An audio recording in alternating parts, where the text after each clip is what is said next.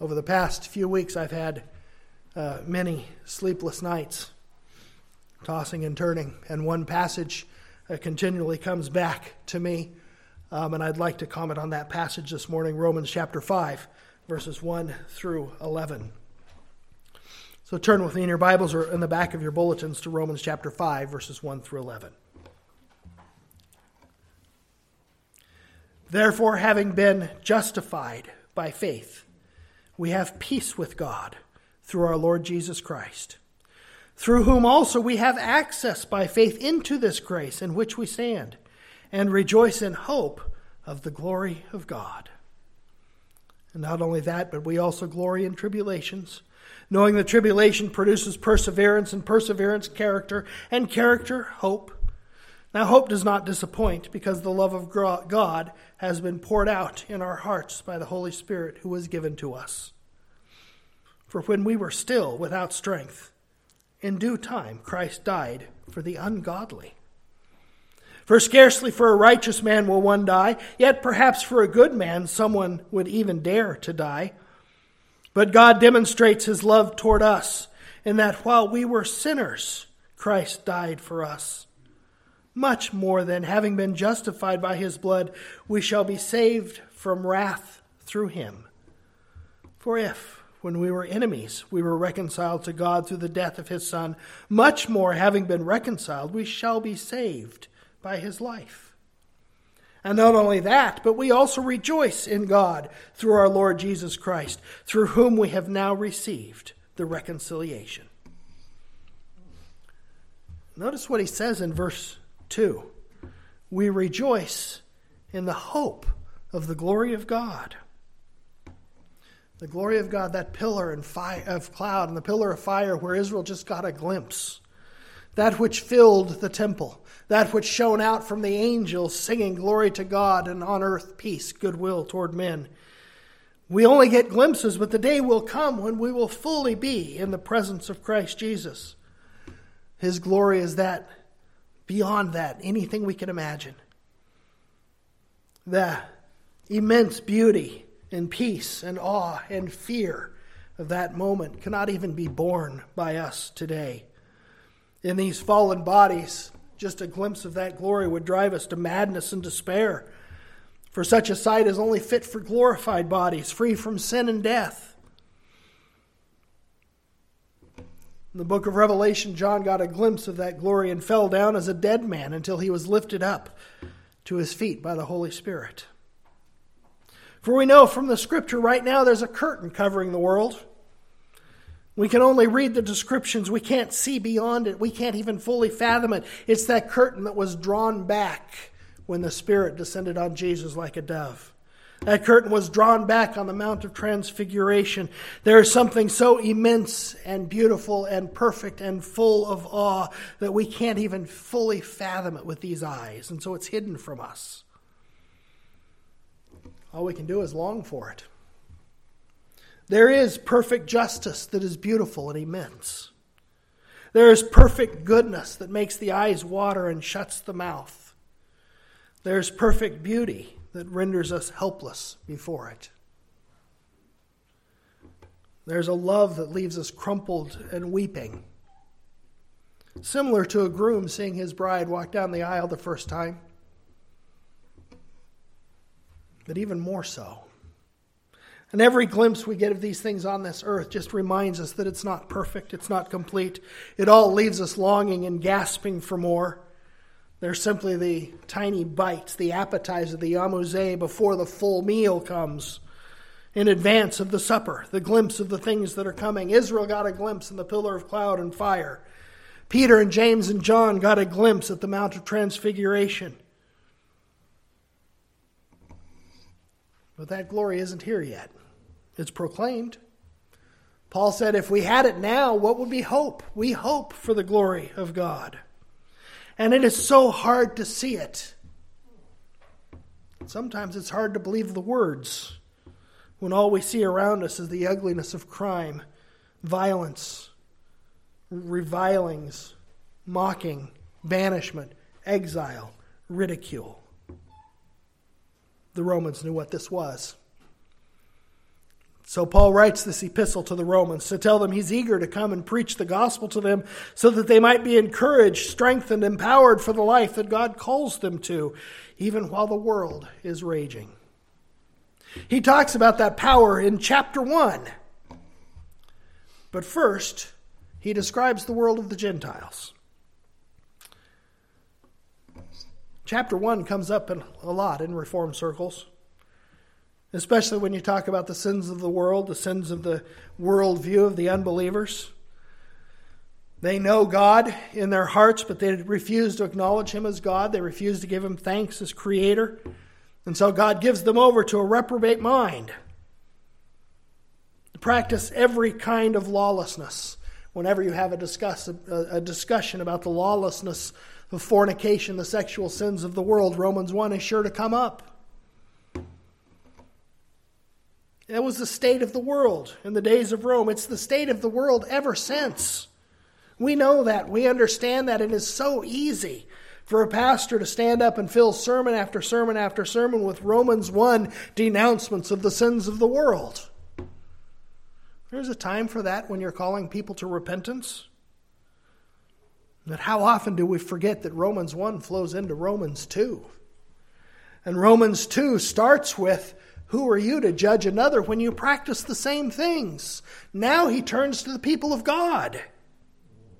If you're going to sit in judgment over the adultery and homosexuality and rebellion and idolatry of the world, then you're going to have to deal honestly with your own heart of adultery, rebellion, worship of money and power. The thoughts in your heart that flow night after night. In modern terms, when you condemn the fornication of those others and then turn on the pornography of your computer, you have simply condemned yourself. It is not those who can pass theology exams, Paul goes on to say, who can stand before God. It's those who are righteous. It's not the hearers of the law that are justified, it's the doers of the law. And we need to think very seriously about that, because when we understand that it's the doers of the law alone who are righteous, all of us are out. But we still fall into that trap of thinking because we don't commit the sins of the others, that we're somehow righteous before God because we're a little bit better than they are. Somehow that righteousness that we do makes us more acceptable to God than the other guy. It's the sin of Cain against Abel. We find ourselves like Cain saying, I thank God I'm not like Abel. The Pharisee saying, I thank God I'm not like this tax collector. Or even in our own hearts as we go home and we say, well, I thank God I'm not like that Pharisee. And on it goes. And Paul sums it all up by saying, there is none who does good. No, not one. All have sinned and come short of the glory of God. I memorized that verse when I was a child, but it was only while I was studying these first 5 chapters again that I connected that phrase with the hope of the glory of God by justification by faith, which is Paul's point. If you want the hope of the glory of God, you're not getting it through the works of the law. And you expose what you trust in by how you condemn others. And so Paul in chapter 3, the end of chapter 3 and chapter 4, points us to a righteousness that isn't our own. It's a free gift. It's received by faith alone. We don't earn it. We don't make ourselves pure enough to receive it.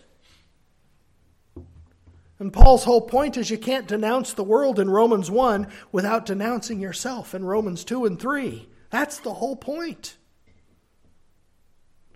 And so he goes on to chapter 4 to describe this alien righteousness. The righteousness that comes from outside of ourselves. The righteousness of another that isn't ours. It's the only righteousness that will ever stand before God because it must be perfect throughout and wholly conformable to the divine will. And all the righteousness we have in this life is tainted with sin. It's righteousness which is a gift. The imputation of Christ's righteousness put on our account. His perfect life, his sinless thoughts, his purity, his beauty, everything about him. The beloved Son in whom God is well pleased. Imagine that perfect beauty as a garment that's put on you after you've been washed clean from your sin by the blood of Christ. He's given us the sacrament of baptism so we can imagine the clean, cool water pouring over us, washing away all of our filth, all of our guilt, all of our inborn and actual sins. And then giving us his perfect righteousness. A garment that not even the pickiest critic can find a wrinkle in.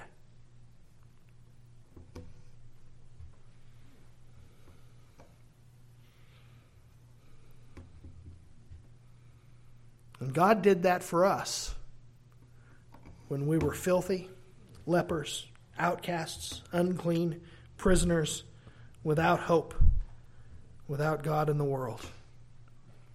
And so when you're lying awake in the middle of the night in a cold sweat, remember this: having been justified by faith, you have peace with God.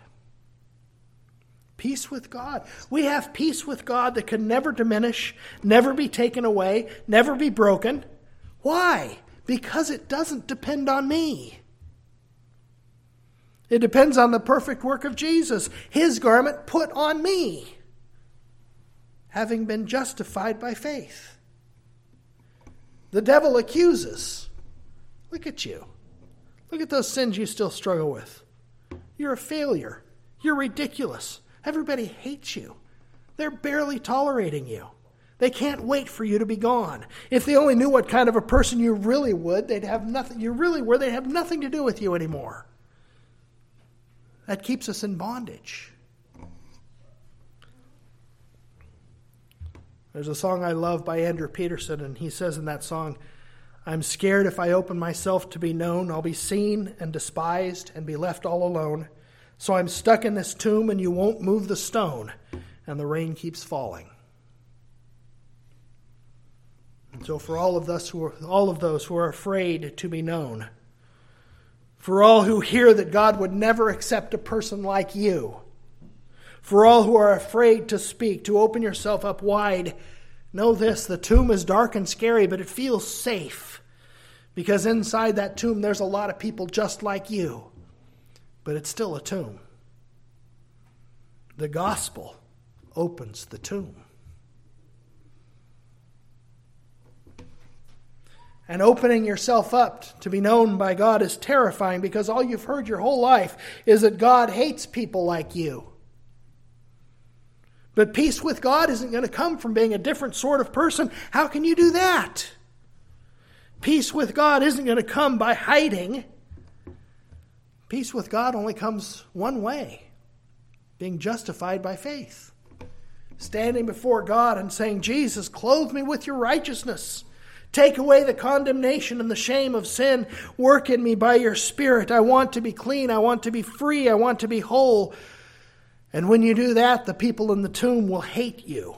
They'll revile you. They'll separate from you because you're no longer their kind of people. But you will be free. And far, far better than even being free is being justified by faith, declared righteous by God. The voice to Jesus comes to you: "This is my beloved Son in whom I am well pleased." Paul describes it in Romans chapter 4. This is an important passage, and Paul is sometimes very difficult to get through. You have to parse a lot of words. But Romans 4, beginning at verse 16, he says, "Therefore it," that is the blessing, the justification of God, "is of faith, that it might be according to grace, so that the promise might be sure to all the seed, not only to those who are of the law, but also to those who are of the faith of Abraham, who is the father of us all." So follow what he's saying so far. He's saying the promise is absolutely sure because it's by faith, by grace. It's not according to works. Therefore it's sure, not only to those who are of the law, not only to the Jews, but also to the Gentiles, the others, the outsiders. And then he says, this faith, Abraham is called the father of us all. And then he says, as it is written, I have made you a father of many nations. The rest of his argument depends on this line. I have made you a father of many nations. When God changed Abram's name to Abraham, Abraham means exalted father. And he said, I have made you a father of many nations. When God did that, Abraham had no children. He was 90 years old. Sarah's body was dead.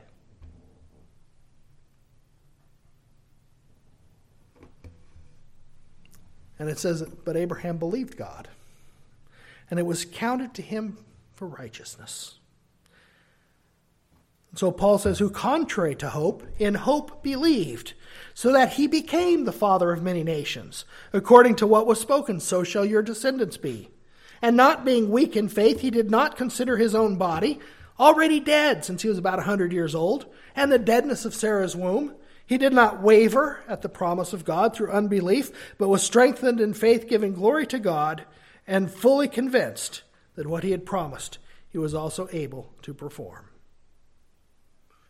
And the reason for this is because God gives life to the dead and calls those things which do not exist as though they did.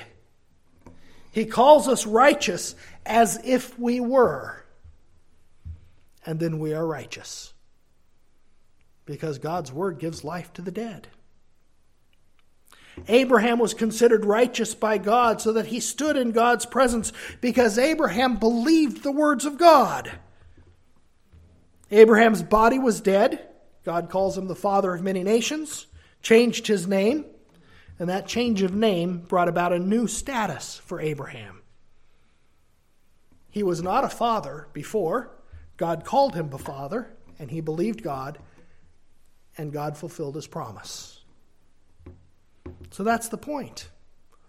All of you who have been told that you're not the right sort of person, you who are afraid of coming out of the tomb because you are terrified of being rejected by God, you guilty Romans that Paul is writing to, this is the lesson of Abraham. God calls you righteous and clean, even though you are not. And he makes you what he calls you. God calls you acceptable. God calls you his kind of people. You're welcome by name. By nature, you're not. But you become what he calls you because his promise never fails. That's faith. And this gives us hope because we now know that because of the perfect work of Christ, we're welcome at the marriage supper of the Lamb. We're welcome in the presence of God. We're welcome when these bodies are made new and we stand in the presence of the fullness of the glory of God in a form that we can endure. The perfect Lamb of God, our flesh in heaven. Jesus, the Son of God, who became flesh for us and for our salvation and walked among us, glorified at the right hand of God. And when we've come to him, we've come to God. And therefore we stand in the hope of the glory of God today, because that glory will surely be revealed to us. And if those kind of people aren't the right kind of people, then no kind of person is the right kind of person. Because all have sinned and come short of the glory of God. The garment of Christ that covers us also covers them if they come to Christ by faith. And God calls us all sons, Jews and Gentiles, us and them. He restores the hope of glory, being justified by faith. And he tells us to come out of the tomb, come out of hiding. And wow, coming out of the tomb is hard, because the people of the tomb hate you and revile you, and Satan himself wars against you coming out of the tomb.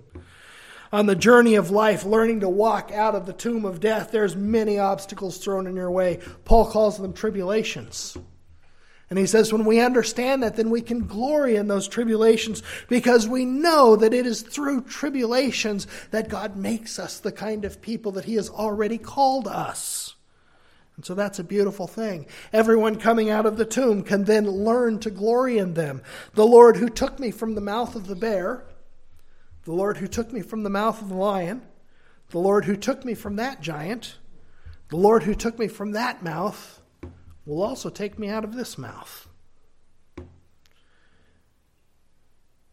And we're going to limp, because you always do.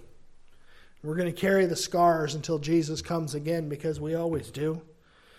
But wounded and broken and bloody, we'll press on, because we know there's an end. And at the end of it, there's a table laid before us in the presence of our enemies. At the end is the glory of God, and us in transformed bodies wrapped in the arms of our Savior.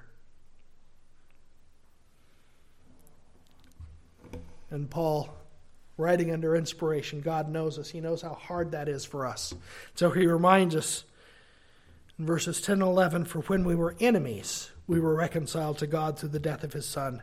Much more, having been reconciled, we shall be saved by his life.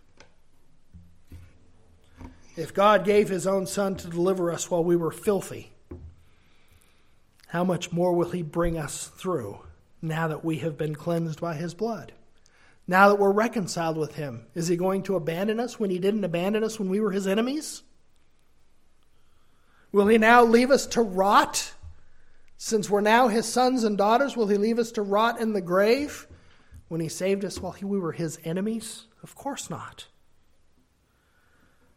So we trudge on, knowing that he is leading us even through this, one step after another, one day at a time, knowing that this valley will end and the curtain will be pulled back and we shall behold him. And until that day, we're encouraged by the preaching of the word. God meets with us through the proclamation of the gospel. We eat the bread and we drink the wine. We remember our baptism. We remind ourselves and nourish ourselves with the body and blood of Jesus Christ.